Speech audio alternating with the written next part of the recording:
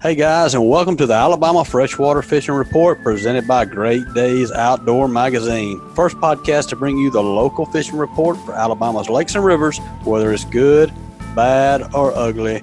I'm your host, Brian Sin, joined by Stephen Wisdom. Stephen, my man, how is your week going, brother?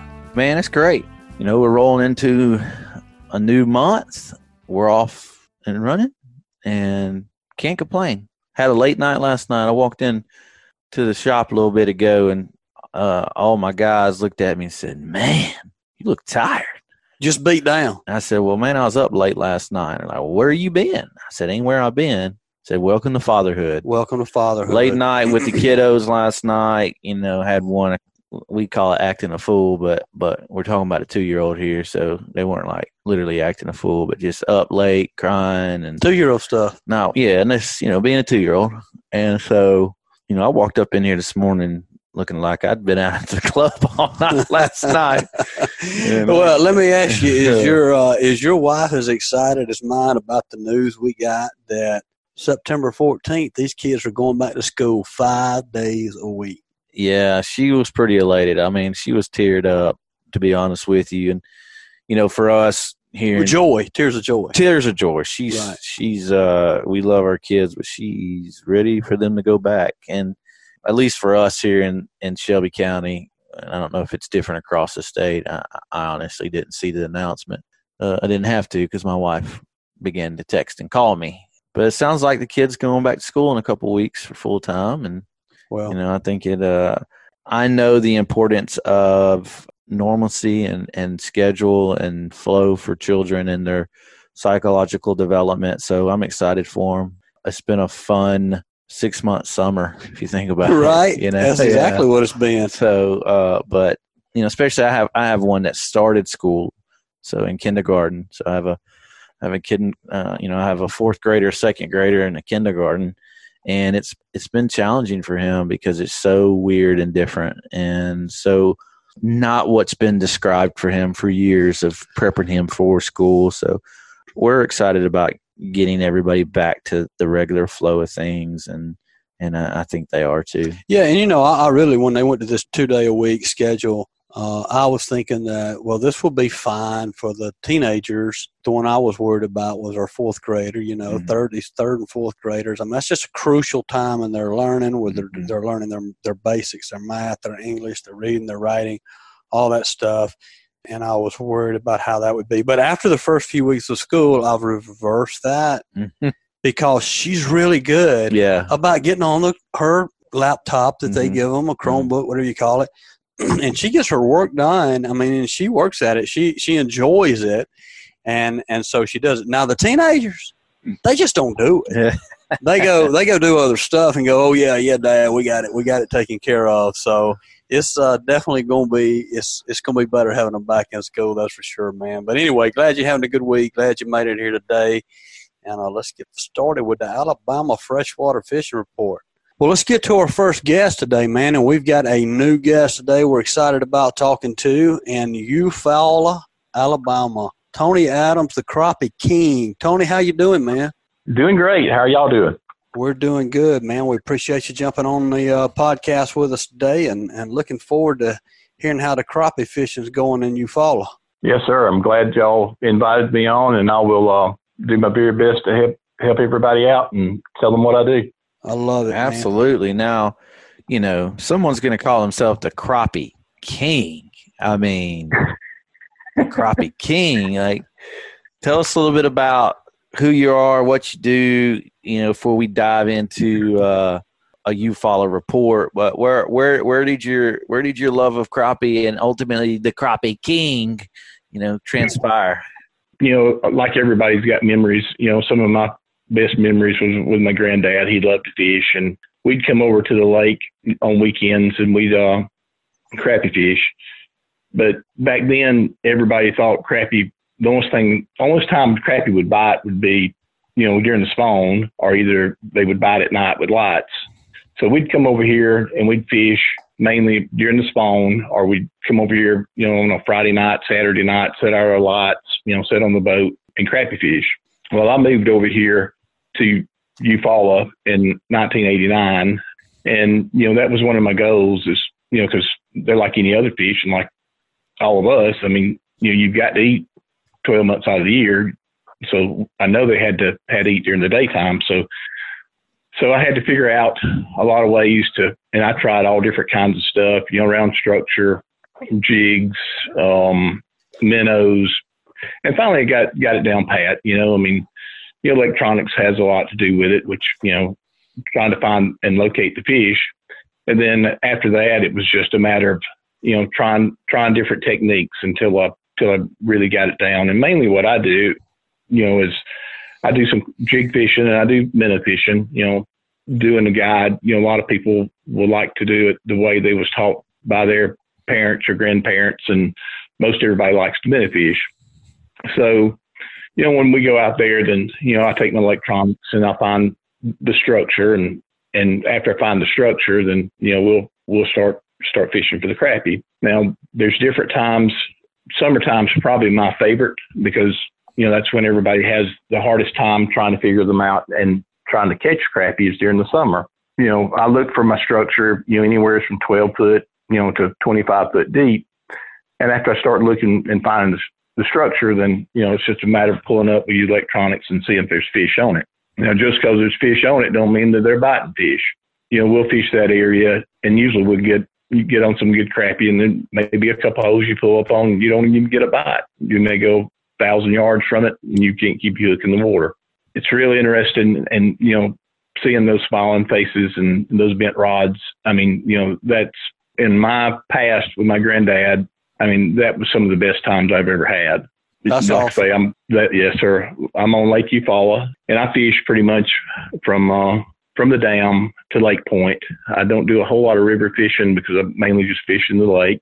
I do fish a lot of the creeks, like your Chewalla and Barber Creek and Cayuga, and because there's a lot of structure in all those creeks also, and also on the fingers off the main lake, there's tons of crappie, in just little fingers that, that runs off the main lake that may be, 18, 12 foot deep.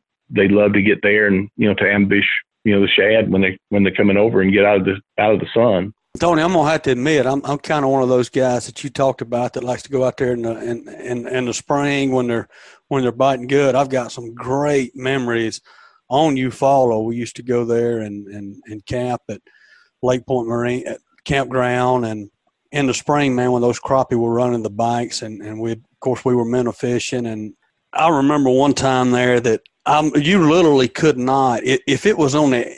We weren't fishing a foot off the bank. I mean, it's shallow. You didn't have your cork 2 inches above your minnow. It's just as close as you could put it on the bank, and those crappie were right up there, and we had a great time. So I got a lot of great memories in Eufaula. But, one of the things that we've been talking about the last several weeks, I mean, it's hot right now, and people have trouble catching fish this time of year. A lot of your bass guys struggle right now. Crappie fishermen are struggling right now, and so it always – one thing that we think about, and you made this point talking about how we have to eat year round. Through your experience and all the years that you have in this, you're saying you love to fish. Summer's your favorite time of the year. Do you think the fish are as active and feed as much, or do they eat less and get a little bit more lethargic, or is it just you just got to fish for them different? Yeah, I think it's a little combination of all. Sometimes they're real aggressive. Sometimes they're not. Usually on a cloudy day, a lot of times early in the morning you can get on those flats, in 8-9 foot of water, and you can find fish where they've been up there schooling all night long, or they're chasing shad. You can catch them in that shallow water. Now, as that sun starts coming out and it starts getting hotter, they're going to start moving to the deeper holes, or they're going to get tighter to that structure. But I think they still have to eat. They're still healthy fish, but come about November, December, that's when they really start getting real aggressive. I reckon they're eating a lot to build up their fat, to make it through the winter, because a lot of your shad's going to be gone. And, even through the summer, sometimes you can pull up those holes and they're just as great. You can't fish but with one rod just as fast. You can set it down there. You've got a fish. And other days you can come back and you may sit there and you may have to take your rod, you may have to twitch it a little bit, just to get his attention. But they to me, they'd school up a whole lot better during the summertime. And to me, it ain't as hard to work for them as it is in most cases in the spring, where you have to work that bank, around 6, 8, 12 inches deep, to jig for them, or either minute fish. But summertime to me that's one of my favorites. And I take a lot of people out, just that wants to learn how to catch them during the summertime. This is really crazy to think, because everybody wants to talk about how bad the summertime crappie fishing is. And I love when we run across a guy who really changes his perspective and turns his mentality towards, well, I want to figure it out, when everyone else is kind of throwing the towel in. And so that's pretty cool. Where do you see in Eufaula, with the fluctuation of the water, even during the summertime, the bass will move back up shallow from the deep? And do you see that with crappie this time of year in the summer, or are the crappie going to hold tight in those deep brush piles? What we've been doing, they do move shallow, but it's usually earlier in the morning or later in the afternoons. And most of the crappie will be, if it's overcast day, they'll be scattered, instead of being holding tight to that structure. They could be 20, 30 feet off that structure, feeding around, instead of being real tight to the structure. Like, a real sunny day, the lights are really bright.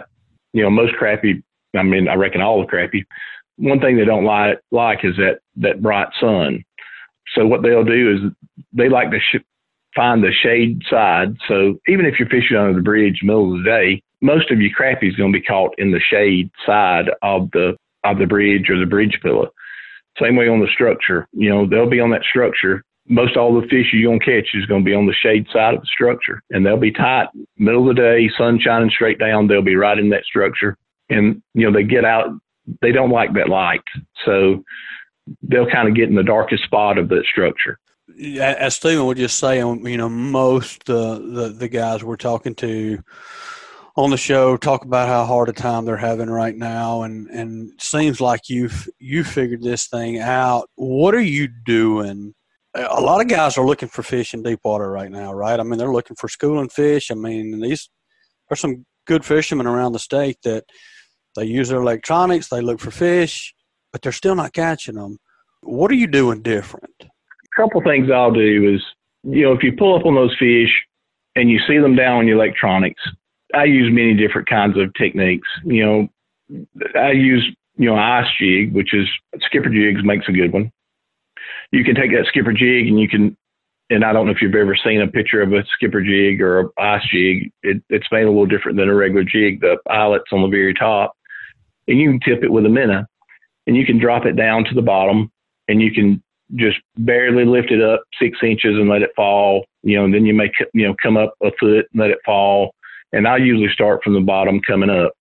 And after you find that magic depth, they like that little twitch, and that little live minnow, he's sitting there twitching, and that jig, and most all of them that I have is two-tone, which is two colors. It could be, orange on one side, gold on the other. And he's twitching. That jig is twitching too. So they're getting two different colors, that's twitching with that minnow, and they just cannot stand it. Same way on a regular jig, I use many different name brands, but, most all of them, the clear ones now that I use, and I prefer, the orange jig heads. And don't know why, I just love the orange and the pinks.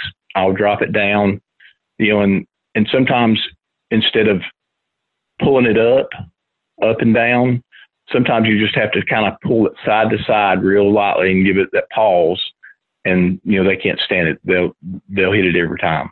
That's awesome. We've all kind of heard about the drawdown on Eufaula to work on the dam. One, have they initiated that? The lake is falling. It's probably down, I don't know, probably a foot or so right now.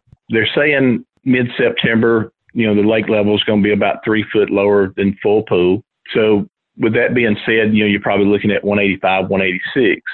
So if that's the case, you really need to be careful out on Lake Eufaula, stay in the main channels, doing your hard running, because there is a lot of stumps in different places, and some of them has started already showing above the water line, and there's some just a couple of inches below the water line if you're running in if you're not running in the channels or in the the creek channels. Absolutely. And we've talked about that on the show before, but how do you feel like, so this is going to be the next 2 weeks that it's down, and it's going to be down for a while. How is that going to change your approach going forward, say over the next, 6 to 12 weeks, however long they end up having the water down? Well, as long as it's hot, the sun's out, and they drop it 3 foot, then I'll probably start looking for more structure that's on ledges. And it could be, trees, or it could be just an old stump that's setting up. Most every case, and everything I pull up on Lake Eufaula, stump or brush pile or whatever, is always going to have some crappie on it. I mean, even some of the smallest things you would never think would be anything on it, there's always, going to be some crappie on it. But I think a lot of them will start moving to your ledges and still staying in deeper holes, but I still think they will come up on those flats and, school and chase the shad, late in the afternoons, early mornings. But I'm going to still fish them early and late in the afternoons, and then I'll go to my ledges, and try to work my ledges more so during the middle of the day. So on your typical, trip, I know you guide, and it sounds like from what Brian was saying is you stay pretty booked up. So, what is a typical day look like for the listeners who maybe want to come fish with you? Well, there's very few days. I mean, I could count it on both hands in the last 10 years that I've been fishing and guiding, whatever, that, I don't come in without the limit. Dang, that's strong. Nice. That's awesome. What kind of size is Eufaula? Well, different lakes are known for bigger crappie than others, but where does Eufaula rank in there? Lake Eufaula, a good average fish on Lake Eufaula is between 3/4 and 1.25 pounds. That's a good average size. That's a good eating fish. Mm-hmm. As far as the size limit on Lake Eufaula, there's not one due to us being bordered to Georgia, because Georgia doesn't have a size limit. So, I mean, you can keep whatever size you want on Lake Eufaula. Now, then that's 30 a person. So if you've got, 3 people on the boat, you can keep 90 fish. Good gracious. Some people love to pick, some people like to keep the smaller fish. My grandmother's was one of the worst ones. If it was big enough to bite the hook, that was her favorite. She liked to pick around the bones. She loved them. And then I have clients that like the fillets, the ones that you can fillet out. I kind of like both. I really do. It seems like it's got more fish flavor when you can fry it whole with the bones. But a lot of people that comes, have got children, they want them filleted. So it's a lot easier, and they don't have to take the risk, of a bone. But Lake Eufaula doesn't have a size limit. And, like I say, it's so populated with crappie, it's just unreal. Well, I'm going to tell you, if you're typically guiding 2 to 3 people at a time, and you can only count a handful of times that y'all aren't limited out in the boat, that's a lot. 30 fish each, and 2 people in the boat, 60 fish a day. That's strong. That's strong. Yes, sir. And you are definitely the crappie king. You got this thing figured out. Man, I hope for your sake you're not offering a cleaning fillet service, because that's extra bonus price. That's a lot of filleting. Now, with people coming too, we went out a couple of weeks ago, and the customers, they all wanted filleting fish. I bet we caught 150 fish.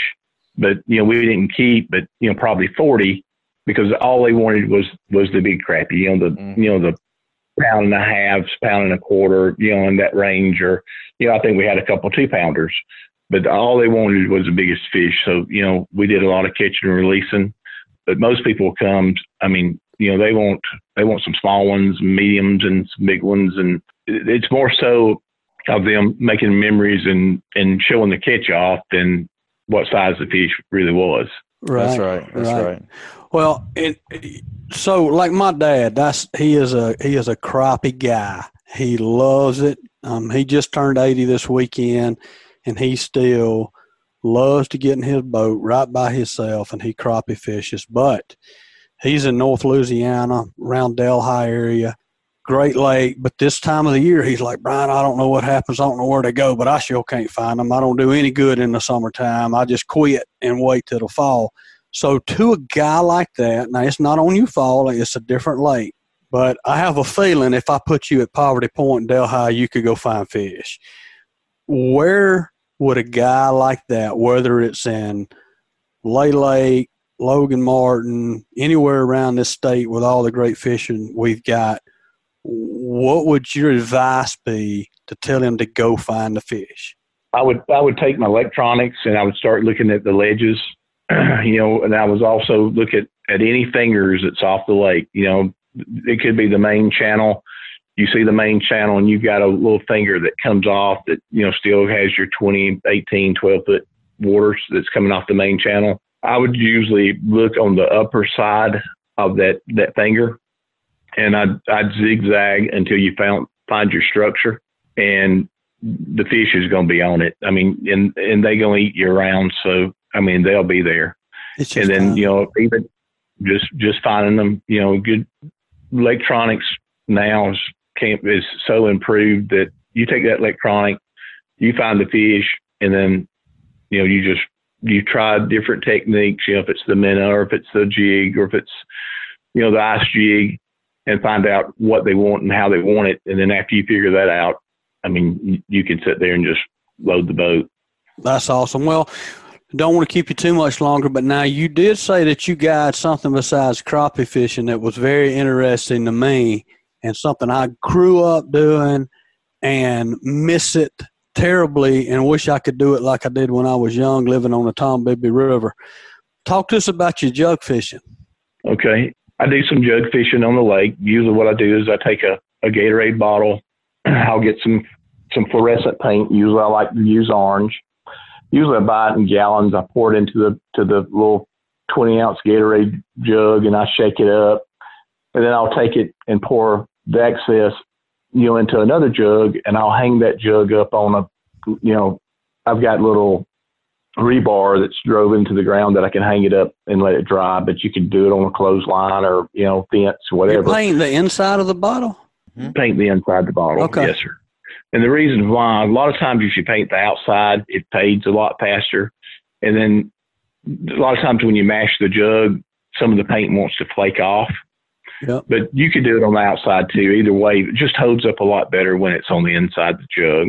In different times of the year, I've run different depth. Right now, I'm running my jug lines from 24 foot to 60 foot deep. And, my far most favorite bait is skipjack. You can use mullet. One of the real popular things right now on Lake Eufaula is people getting chicken breast and soaking it in strawberry Kool-Aid, overnight, and they'll use that chicken breast as the bait. And, I've heard a lot of people saying that that's really working good for them. And then, after I throw them out, then, I've got a little brim buster that I've got a bass hook that's tied onto the end. I took the bass hook and bent it a little further around. So that when you pull up to get that jug, you can hook the line around the jug, and you can sit there and you can play the fish down, wear them down. Mm-hmm. Some odd reason that's a 40, 60, 80 pound cat. A lot of times you can tell when you need to let that pole go. So if you let that pole go, it's just going to float back to the top anyways. So you can go back and get them and just keep on playing them down until you wear them down to get them in the boat. Catfishing is one of the best things I've seen for children because, you're always, driving or checking or moving and they enjoy the sight of that jug going down and staying down 5 or 10 minutes or 15, 20 minutes and then popping back up, and they enjoy the fight of, and then seeing something, 20, 30, 40 pounds, it's amazing to them. Most kids, based on the age, can't even pick it up, to hold it up to get a good picture. That's awesome. But, one thing about jug fishing is you've just got to stay there with them because, those fish, they're pretty smart. You catch one, they're going to go to that structure. They're going to wrap themselves around a limb or a tree or a stump, and they'll sit there and just wrap themselves until, the hook breaks or the line breaks. And usually I use, 60-pound line, a 7/0 hook. It is fun. And like I say, I remember me and my granddad doing it many times, running around the creeks, and now, having jugs out. I think about jug fishing. I think about, we'd go up to either Demopolis Locking Dam, Gainesville Locking Dam, different ones, and we'd get below the dam, and we'd get just about as close as we could get to it most of the time, and we'd throw out, a couple hundred jugs, and we'd just float down the river because you're in a high current area, and we'd float down the river with them. If we got down, quit getting the fish weren't biting as good, you wasn't picking as many up, pick them all back up, go up, throw them out again, and float down the river for another 3 hours. But in a lake like Eufaula, is it current enough there to where the jugs are moving and floating, or are you pretty much throwing them out and fishing that spot? In most cases, there's either a little bit of current, maybe they're generating it at the dam, or either there's a little breeze. It could be, and the way I like to do it, if the breeze is out of the north, I like to throw it in the channel or on the ledge of the channel so it's pulling down the channel. But there's usually some kind of little breeze, but there has been days you go out there and it's just as still as you ever seen that jug to sit there the whole time. But I do like it, with a little bit of movement so that jug is right moving, and it's also putting a scent trail out there so it's a lot more fish can pick up on that scent trail. Well, the beautiful thing you don't have to deal with in Eufaula is the barge traffic, because that's what was the biggest problem on the rivers. We'd throw these jugs out, and of course barges and tugs would come out, and they'd scatter your jugs all over and push them up in the woods, and so you end up having to chase jugs a lot of the night with that. But that's we never tried it that deep. So you're fishing much deeper than we ever tried. And maybe we missed the ball on that. But we usually stayed anywhere from 3 foot to 6 foot, maybe a little longer than that, but not much. But man, it sounds like you're catching some big size fish, and that's I'm a noodler, so that's always interesting to me. I love big catfish. Yes, sir. And like I say, during the summertime, those fish are still going to come up in those shallows. They're going to eat those mussels, and it starts getting hot. That sun starts coming out. They're going to start diving back down to that deep water, and we catch a lot of fish. 40, 50, 60 feet. Some good ones.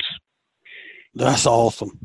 That is awesome. That's a lot of fun. Well, we look forward to talking to you more about that. And man, we hope you'll be a regular guest on here. It's, you got a lot of insight on Eufaula and crappie and the catfish as well. So if somebody wants to come get in the boat with you, if they can, they better hurry up and book it, because it sounds like you're going to stay booked up pretty good. But if they're wanting to do that, well, how do they need to contact you? What's the best way for them to get up with you? There's several different ways. You can go to Facebook. You can go to Go on Fishing with Tony, or you can go to my personal Facebook page, which is Tony Adams, or you can call me on my cell, 334-695-3003, or drop me a text, and like I say, I'll get with you and see if we can't set up a date and a time. Well, that's great, man. Tony, thanks for the insight. Glad we got you on the show. It's always fun to not only talk to a new guy, but talk to a new guy about a species of fish we haven't talked about on a given lake. I mean, we have Eufaula guides on here all the time, but we've never talked about crappie fishing, even catfishing for that matter, on Lake Eufaula. And so glad you were able to jump on and give us some insight, and look forward to having you on the show again. Yes, sir. I'm glad y'all invited me, and anything I can help with, just let me know. All right, buddy. We appreciate it and look forward to talking to you soon. Stay safe. Okay, y'all too. Thank you. All right, thank you. Bye. Bye. That's awesome, man. I loved having Tony on. Looking forward to him being on more. And it sounds like people need to start crappie fishing at Eufaula maybe more than they are. Well, and it also sounds like people need to kind of suck it up a little bit and keep fishing during the summer, because Tony Tone is waxing them in the middle of the summer when every other crappie guy we talk to is like, they go into the house about 8 o'clock. There. Yeah. Yeah. maybe y'all just need to dig a little bit deeper. I don't know, but he sounds like he's got it figured out on Eufaula, especially during the time of year when everyone else is, kind of got really cool to hear. Feet hung up on watching something on the TV. That's going to motivate some people maybe to get out and hang with them a little bit longer. Well, let's move on to our second segment that I'm really excited about, and I know you're excited about too. Let's talk to William Crawford. William, are you on the podcast with us, brother? I am here. And William, man, I love William Crawford. Love William Crawford. And I love what he's doing. Glad we get to have him on. How you doing, brother? Man, I am good. I am glad to be back in the saddle and back going. And, man, all our guys came in about 2 weeks ago, and we're already burning up the roads and out to start a new season. Absolutely, man. I got to spend some time this summer with one of your guys, Grayson Morris, who we've had on the podcast. I had him slinging bags of feed this summer. Great young man. But, for the listeners who don't know, William, you say you got you guys back in. Tell everybody who you are, what do you do, and what's going on down there at the university. Because I love what he does, Absolutely. By the way. So come on with it. Absolutely. Yeah, so I'm William Crawford. I am the director of the Outdoor Scholars Program at the University of Montevallo and also the head fishing coach for the University of Montevallo fishing team. We offer something very unique here at the University of Montevallo through our programs that no one else in the country has to offer. And man, I've been blessed to be able to have the position that I have and work with these young people day in and day out. I wouldn't want to be doing anything different. Kind of start with the beginning on this thing and tell us kind of, and I don't know if y'all picked that up, guys, but there's scholarships available for people that want to be in the outdoor industry.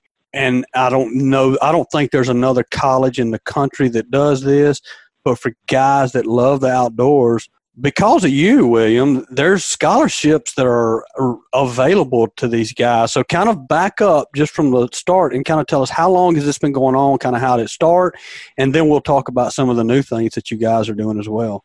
So we're in our sixth year as far as the Outdoor Scholars Program goes. The Outdoor Scholars Program was an idea from our university president, Dr. John Stewart, who is an avid outdoorsman.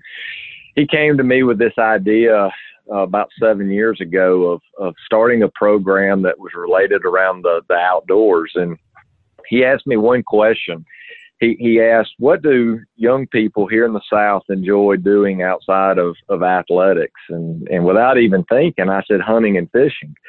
And having no idea where he was going with this. And he said, well, that's exactly what I'm thinking. He said, what if we develop a program that was geared towards the outdoors for college-age students? And his thought process was behind this, there are so many people that go off to college that are taking away from their, what I call their outdoor playground, their natural resources that they have available to them when they're at home. And they go off to college and they don't have the same opportunities to hunt and to fish and be around like-minded people. And you guys know in today's time and society and the way things go, we need more and more young people involved and not letting them get disconnected. And so this was just a crazy idea that a university president had. And I just so happened to be on this campus when he had this idea and put in charge of this. And man, you blink and 6 years later, it is amazing to see how this program has grown and what it's kind of developed into. We've got 83 students this year in our program. And wow. It's crazy to think when we started, we had 7. So it's come a long ways for sure. Now, when you're talking about 83 scholarships, are these partial scholarships? I mean, full scholarships? I mean, kind of how is it structured? These scholarships are partial scholarships. All of our students get something. Now, it's gotten very competitive through the years to where, your better students, your students that have really accomplished a lot, just as high school students, may get more scholarship money.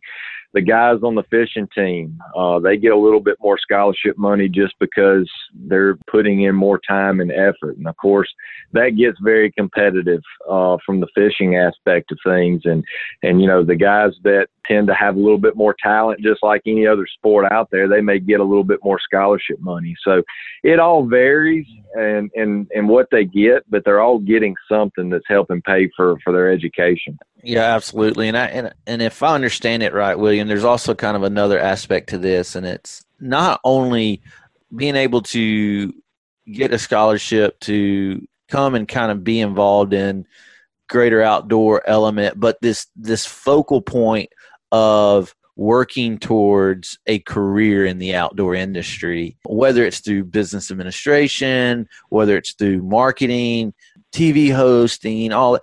Tell us a little bit more about the efforts and the side of the business aspect, the career aspect of the outdoors that the Scholars Program offers. So when we first started this program, it was all geared just getting students involved, keeping them involved in the outdoors, taking them hunting, taking them fishing, just opening up those doors and avenues for these young people. And then it came to where the students were wanting more, the parents were wanting more.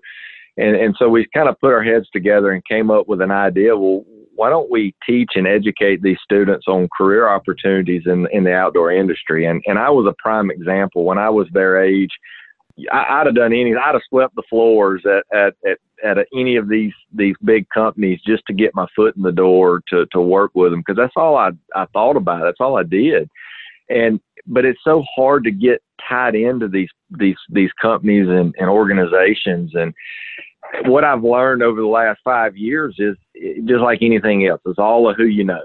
And being able to make those connections that we have made through the last few years and introducing our program to the industry itself, it has helped tremendously. And so we always ask the students, first thing when they come in, what's your dream job? Like, what is it that you want to do for a living? And I always keep a mental note of that and try to help that student get to that point. And I mean, we've got students that want to work, once they finish here in the marketing side of the business. We've got students that have learned the video and graphic design side. And we try to give them the hands-on experiences they need. Some of our guys, as the fishing team has grown and developed through the years, I mean, we've got guys that want to be professional anglers. And I have some right now that you'll be seeing their names before too long walking across the stage at a Bassmaster Classic. I mean, it's crazy to see these young people and the drive that they have to be successful and to have a career in this industry. And our job is just kind of like the middleman, is trying to help them lay down that foundation and get them where they want to go. Yeah, absolutely. And I got to actually experience that firsthand this summer because, I took one of your students, Grayson, and really just introduced him to a lot of what we do here and let him I took him on a marketing outing where we were filming some material for a fish hatchery. He got to experience the manufacturing side of a feed business. I got to, show him a lot of my past experience in the fishing industry and walk through that with him. And it was really cool to, cause I too am an industry guy like William. All I ever wanted to do was fish professionally, but I knew I also wanted to be in the outdoor industry. Yep. And I've loved it. And I've been in the outdoor industry my entire career. And so it was really cool this summer to take a guy like Grayson, who reminds me a lot of myself. Outside of Grayson's about 400 times better fisherman than I ever was and ever will be. He's a phenomenal young man, but his drive, his focus, his understanding, his maturity level at his age was really awesome to see. And I was able to actually, because I actually got a lot of young guys in here. I was actually able to let him experience more than those guys because of his focus, of his desire to want to be in the industry and his maturity level. And so it was a lot of fun this summer, kind of walking Grayson through a lot of the stuff that I do. Yeah. And I was going to say, if you're a listener of the podcast and you missed that episode, go back. I can't even remember which one it was, but look for Grayson on the podcast and try to find him, because you're talking about a well-spoken, mature young man. You got a good one up there, William, to work with. We do. He's good as they come, and not just him. The vast majority of our students are made from that same mold, just like him, and that's what makes this fun, is being around these young people that have that drive and passion and have a good level sense about what's going on, and it just makes my job fun. Absolutely. Yeah, that's the next thing I was going to say is, from what I see and have heard through your program, if we do it right and it keeps going like it's going, there's a lot of outdoor companies that could have a lot of really good young talent come into their companies here in the coming years. And so that's awesome. I've loved your program since day one, and I love what you're doing. And so, where do we go from here, man? What's coming down the pipeline with the Scholars Program? Are we just steadfast, and where do you pivot, or how do you pivot, or you just keep trying to grow this thing as big as it can get? Or is there a cap, man? Who knows? I mean, who would have thought in 6 years you'd have 80-something kids? You can't slow William down. I mean, where do we go from here? That's the $1 million question. And we're actually sitting right now over the next few months kind of evaluating how things are going right now. And I know things are different on campus just due to COVID. And so we've had to, adjust how we run and operate things, which has been a good thing because it's changing some things up and we're doing some things a little different. But we're just going to have to wait and see how this year plays out and see what it's like with the number of students that we have. And one of the cool things about my job is getting to know these students on a personal level. And my fear is you get to be too big, you miss that one-on-one interaction. And so that's something that's always in the back of my mind. And, as anything, funding is the biggest obstacle that we face. And if the money's there and the resources are there, then we can definitely move forward if we need to. But, that's just something that time will tell. And I like where we're at right now with the number of students. Our fishing team, we've got right at 50 guys on our fishing team. And, collegiate fishing has changed so much over the last 5 years to where there's a lot more meat on the bone, a lot more tournaments on our schedule. And so you need some extra bodies out there to send off to all these tournaments, because they do have to go to class at some point in time. That's right. So we'll see. We'll see what happens over the next few months and see what direction we need to take. And, we're just now starting to hit some of that turnover from graduation right now. So we'll see how it all plays out in the coming months. But, it's been amazing to see, as far as the funding side goes, how people have stepped up and helped along the way. And as I tell people all the time, we wouldn't be able to do what we do if it wasn't for our sponsors and supporters of the program. And we've really started making a name for ourselves. We've got deals now with Drake Waterfowl, their performance fishing line, Mossy Oak Fishing. And so you start getting big names like that involved, it definitely helps out. No doubt. Well, and I know you're fixing to have to run, but talk to us real quick about OSTV. Outdoor Scholars Television. Where can people watch that? Kind of tell us a little bit about it. I know you've been sending them to me, and they are awesome, man. Well done. You guys are doing a great job putting this together. But kind of tell the listeners a little bit about that. So Outdoor Scholars TV was a way for us to try to tell our story better.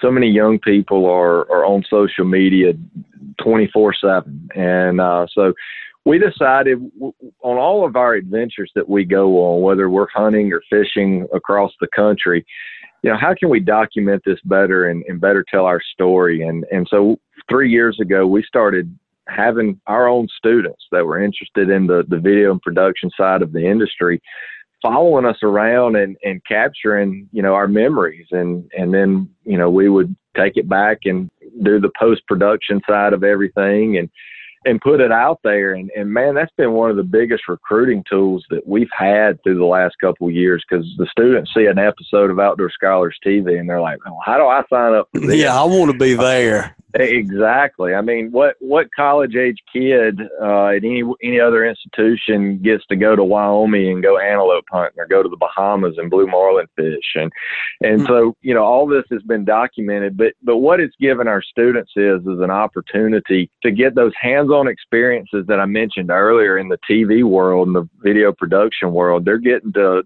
lay down the footage and produce it. And it allows them to create a resume. So whenever they get done with school, they've done a lot more than what most people have done their first few years, in the real world. So it's been a great little project. We've got some very, very talented students that have worked on this. You can watch these episodes on our YouTube channel. You can just search Outdoor Scholars TV and it'll pop up to our YouTube channel. You can also watch it on Instagram, on our Instagram channel, and on Instagram TV. So those are the two outlets that you can see it at. But it's been a cool project. The students love it, and I promise you, it's never a dull moment when they're in front of the cameras. Oh, I bet. That's awesome. Well, William, outside of that, tell everybody about how can they, explore more about the Scholars Program from a standpoint of either supporting it, or maybe there's a dad or a mom listening to the podcast that has a child that might be interested in being a student. Like, where can they go find out more about the Outdoor Scholars Program at the University of Montevallo and explore a little bit deeper? The best way that has every avenue out there that you can find is through our website, which is outdoorscholars.montevallo.edu. That has all of our links to our social media pages. It has all of my contact information, phone numbers, and emails. It has all of Outdoor Scholar TV episodes, anything from our newsletter, more information about our program. Students can even apply through the website. We even have an online store now that's available. I mean, it's anything that they need can be found right there. And again, that's outdoorscholars.montevallo.edu. Well, William, man, that is awesome. Thank you again for getting on. I know it was short notice, and thankfully we got hooked up at a good time where we could get you on. And man, I love what you're doing. I know Stephen loves what you're doing, and man, what a great resource that you're providing education-wise for these guys. I know that, if I was a parent and I had a kid that loved the outdoors, I would sure rather them be a part of something like this than sending them to college, not having something that could take their time up, and they could end up like me, maybe hunting on land that they wasn't probably supposed to hunt on in college and things. No, I didn't do that, William, really. Just great stuff what you guys are doing. And so y'all go check it out. Check out Outdoor Scholars website and reach out to William. I know he'll be glad to hear from you if you've got a student or if you are a student who is interested in this program. And, man, keep doing what you're doing, brother. We love it. Well, thank you. All right, man. Absolutely, man. See you, William, and look forward to actually seeing you soon, maybe one day, and catching up with you. Good deal. Good deal. Thanks, you guys. All right, man. Talk to you soon. Thanks, William. All right, see you. Bye. Man, what an awesome segment. It's just great to see something like that. I mean, scholarships for the outdoors. Who would have thought it? Yeah, man, the world's changing for people who enjoy the outdoors. I'm so glad to see it. It really, if you think about it, started changing about 15 years ago when college fishing came into the picture and high school fishing came into the picture. And then really the sky's the limit of, not only from the fishing side, but also from the hunting side and just the outdoor industry in general. And so glad to hear about the programs. And really they're kind of first in their class of, offering talented young people, both boys and girls, an opportunity to further their development of a passion that's in their heart and ultimately turn it into a career. I love it because it was my desire. Like, right. I wanted my passion to be my job. And I've always been passionate about the outdoors, and I've been blessed to have, I'm 15 years into my career, and it has been in the outdoor industry the entire time. And it would have been perfect for somebody like me because that was my passion too. I always dreamed and desired to be in the outdoor industry in some form or fashion, but I didn't know how to get there. Yeah. I didn't have the contacts. I didn't have the people in my life to guide me in, hey, these are the avenues that you can go to get into. And that's what he's doing. And he's giving them scholarship to do that. I mean, over 80 scholarships this year. Yeah. And so kids like me and you can come in and go, okay, well, I like this side of it, or I like that side of it. And then, man, give them real life experience. It's really cool. Anyway, this is a fishing report. So let's get back to that real quick. And let's go to Lake Jordan with Walker Kent. What's going on, buddy? What's going on, guys? Y'all doing all right today? Man, we're doing good. Appreciate you jumping on here. Yes, sir. Thanks for having me. Good to hear you, Walker. I know you tend to be throwing something up in that Coosa grass on Lay Lake, but it sounds like you moved on down the system and you've been fishing on Jordan a little bit. Is that right? Yeah, I have. I mean, I've still been going to Lay too, but we fished a little tournament series down here, and they were on Jordan this past weekend. So we went down there a few days last week, knocked around, and fished this past weekend. And I mean, a lot of times Jordan and Lay fish completely different, but right now, I guess just being the time of the year, it was pretty much they mirrored each other. I think anywhere on the South Coosa right now, say like Lay, Mitchell, Jordan, I think all three of those lakes are probably fishing just alike. So I think you could probably go to any of those three and do the same thing and probably have a little bit of success. Well, tell us what you're doing on those lakes right now. How you catching fish? Well, I know last time we talked, the frog bite was starting to kind of come into its own a little bit, but now it's getting better. We're into September now. Today's the 1st, so, fall's coming, and you can kind of start to tell it. We're catching some on a frog still early, but there's a lot of shad now starting to move on back in the backs of creeks and the backs of the bigger pockets, and there's some fish kind of getting up on these flats now and chasing the shad around. You'll see fish kind of busting all throughout the day. So we've been catching a lot of fish on those flats. If you can find some isolated structure, a stump or a tree or a rock or something up on the flat, just about everyone you come to has a fish or two on it. And you can kind of rotate through those. You might catch one off a stump and let it rest for an hour or two and go back to it and catch one or two more. So they're kind of starting to get fish are still really spread out, but they're kind of getting a little more predictable than what they have been over the past month, to me anyway. So really, as you began to transition, are you keen on the shad to know that the transition is happening and that you need to rethink your approach? Well, really, yeah, I'm keen on the shad, but the first sign to me is always those hybrid bass or those white bass. I noticed about a week and a half ago, those fish started schooling everywhere, and that lets you know right there, always the first to do it this time of year, and that lets you know that the shad are you may not be able to see the shad if it wasn't for those bass coming up, those white bass coming up and schooling and eating on them like that, and that kind of gives you the clue. I've seen them at first. I saw them out kind of towards the mouth, and over just the past 3 or 4 days, they've gone further back and further back in the creeks. And then this past Saturday, we caught them. The fish we caught were as far back as you could get, and there was a ton of fish in there. There was probably 5 or 6 boats fishing this one flat in the very back of a creek on Lake Jordan, and everybody was catching fish. So, it was loaded. It was loaded with fish, and we caught them in there. It slowed down after the first few hours, but we still steadily, we left and tried some different stuff and went back to the same creek and stayed back there in the back, and we just consistently caught fish all day long, just pick up 2 or 3 here, 2 or 3 there, but we never went. Once we were in the back of a creek, we wouldn't go more than about 30 minutes or so, and we'd be catching 1 or 2. And it seemed like you could catch one, you could catch, 2 or 3, and then it would kind of slow down for a few minutes, and then you might come across another piece of structure. We knew where some structure was, but we're really just out on that flat, just kind of blind casting, and you would, we were just dragging a worm around. Anybody can do it. Just a 1/4 ounce Texas rig with a Mag 2 Zoom worm. Just sling it out there as far as you can throw it and just drag it across the bottom to and that's just to find the structure. You can catch those fish on a lot of things.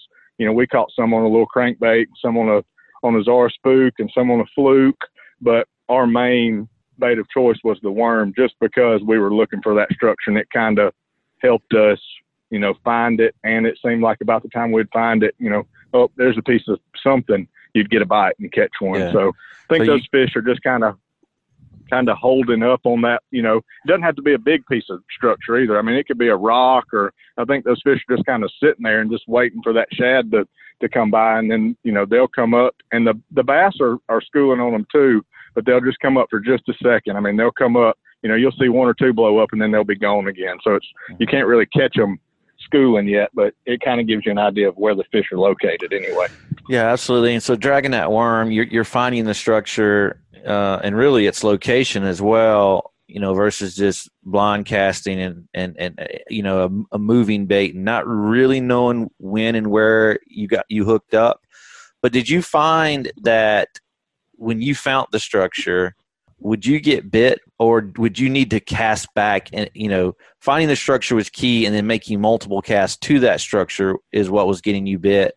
Or were you getting bit once you kind of hit something, and you once you felt something, you were kind of ready to set the hook? Yeah, I mean, they were there, kind of like you said, first or second cast. I mean, once you found the structure, you normally got the bite right then. I mean, it wasn't like a repeated cast type deal. If you didn't, you know, if you were casting to a stump, if you made 3 or 4 casts and you didn't get bit, you could pretty well know, you know, there's not a fish around, because it was usually first or second cast. And several times we would hook up at the same time, you know, first 2 casts in there, catch 2, and then, you know, that was it. We'd move on to the next one. Now, some of those we could rotate back around to, and there would be another fish on them, and, you know, we would catch another fish there a few hours later. But it wasn't a lot of fish. You know, at one time it was catch 1, 2, or 3, and then move to another piece of structure, brush, stump, whatever it may be, catch 1 or 2, and then move to 1. You know, we didn't catch one on every single piece of structure we fished by any means, but I would say, you know, half of the brush or structure we fished, we got bites in, and that's pretty high percentage to me. You know, if you're getting a bite on every other stump you're fishing, that's pretty high odds. You kind of got figured out what's going on. But yeah. So Jordan, as anybody who's aware of anything, you know, is dominated by spotted bass, and it's an amazing spotted bass fishery. But it sounds like you're describing you were catching largemouth. Were you catching largemouth off this structure, or are you catching spots? We were catching mainly largemouth. Now we caught some spots too, but the structure up on those flats that we were kind of concentrating on was in like that 5 to 6, maybe 7 foot range. It wasn't really deep, and the largemouth were kind of relating to that. Now there was a few brush piles that we had marked in the past and we already knew about, that were just off the flat in about 12 or 14 feet of water that we fished, and we caught spots out of those.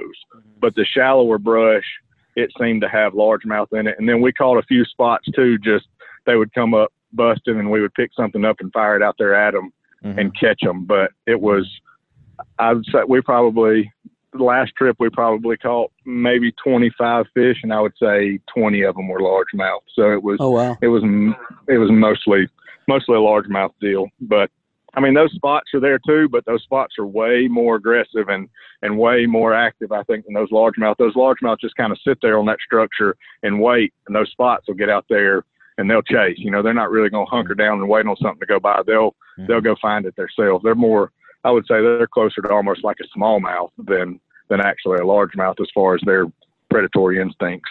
Well, and, you know, and I was thinking when we started talking about Jordan, I don't think we've had another report from Jordan in the past. And, you know, all up and down that chain, whether it's, you know, Lay Lake's a lot different than Logan Martin, and Mitchell's different than Lay. And, you know, kind of where does Jordan fit in as far as, is it a lot of grass? Is it not much grass? Kind of how does it different, or how is it similar? Which lake is it kind of similar to? Jordan, actually, it's probably the most diverse lake on the Coosa River system, I would say, because you're getting really close into like that Alabama River type area up towards Montgomery. So the lower end of the lake fishes a lot like Lay Lake, or I would say Lay Lake. It's more flat and grassy, and then as you get up the river, it turns into more of a river system to where it's more current oriented, and it's just basically all spotted bass fishing. If you're going to go up the river, you're pretty much dedicated to, you're going to try to catch spotted bass. But I would say from like the Blackwells area, which is a big creek on Lake Jordan that's pretty well known. From that area south is pretty much where all the largemouth fishing happens. And then from there north up to the dam to the tail race is where a lot of that fishing goes on. And I do know I have some friends that have been up there fishing the tail race, and they've been catching some giants, but the numbers just aren't up there yet. Like one guy, a buddy of mine, he only had 3 fish on Saturday, but they weighed almost 14 pounds. So he had 3, and they were spots. So he had 3 really big spots, but they were the only ones that bit all day up there. So it's really not, you can catch them up there, and there's some guys that can really, really catch them good up there, but I think it's the same deal up there. They're not really in those current breaks that well. They're just scattered out everywhere up there, just chasing bait right now, trying to gorge up, getting ready, for fall and then into winter. So they're kind of not, the spots aren't as predictable right now as they will be in another month or so. Absolutely. So one of the things that's always bothered me, and I'd love to get your take on it, is you always hear about, fall comes and shad starts schooling up, and shad get in the back of the creeks, and go find some shad and you'll find bass. Well, that, for me, that ain't the truth. It ain't that easy. It ain't that easy to go pull up in a creek full of shad and catch bass. Or I just don't know what I'm doing. But I feel like I halfway know what I'm doing. Give us a little more insight on the approach to fall and shad and following these shad up into these creeks and actually being able to get on some fish and be productive with chasing, shad schools and things like that. Are there nuances that you've found? Is there a strategy there that you found over the years that can maybe help our listeners really kind of figure that out? Because, I think you would agree with me that it ain't just pulling up in a creek and seeing some shad and throwing over there and catching bass. You're 100% right. I mean, I would say, if you pull in 10 creeks, probably 9 of them are going to have shad and you're not going to catch a bass in them. So, I mean, usually what I look for is if I pull in a creek, and right now any creek you go in is going to, if it's not loaded with shad right now, it will be in a week. So, I mean, if you pull in a creek and you're fishing right now, I'll go to the back and work my way out, just because with the Coosa River, I always feel like there's a few big fish that live shallow. Doesn't matter what time of year it is. So I'll always go to the back right now and work my way out. And if I'm back there and I'm seeing a lot of shad and I don't see a fish blow up in it, or I don't see any other activity besides just the shad, if I don't at least see like some of those white bass, those hybrid bass I was talking about, coming up and blowing up on some stuff, I'll just leave and go to the next one. Because if you see shad and stuff's not eating them, the fish aren't there. If they're not eating the shad, they're definitely not going to eat your bait. Because, I mean, if they can't eat the real thing, that means there's nobody home. So That's I just kind of watch the surface mainly. And if I don't see some fish blowing up every now and then, unless it's a place that I'm just really, really confident in, just somewhere that I know this time of year, just fishing history type deal, where I feel like there's a lot of fish. But just as far as going somewhere new and trying to chase shad and catch bass, I wouldn't just, if you see shad, I wouldn't say, we're gonna catch them here, because more times than not, like you said, if you're not, and if there's bass around, they're going to make themselves known really quick, because they'll be blowing up on the shad. It may not be just crazy blowing up nonstop, but every few minutes you're going to hear one or see one come up and get a bite and then go back down. You kind of know there's some fish around, but it's not really hard. You just got to kind of just be aware of your surroundings and just, kind of just keep scanning the water, especially if you're dragging a worm or throwing a square bill crankbait or something like that. I mean, you can feel everything that's going on. So you can be paying attention to your line, but you can also be listening and kind of scanning and looking around and looking for activity. But if there's shad and nothing eating the shad, then you can pretty much pack it up and move to the next creek. That's a good tip right there.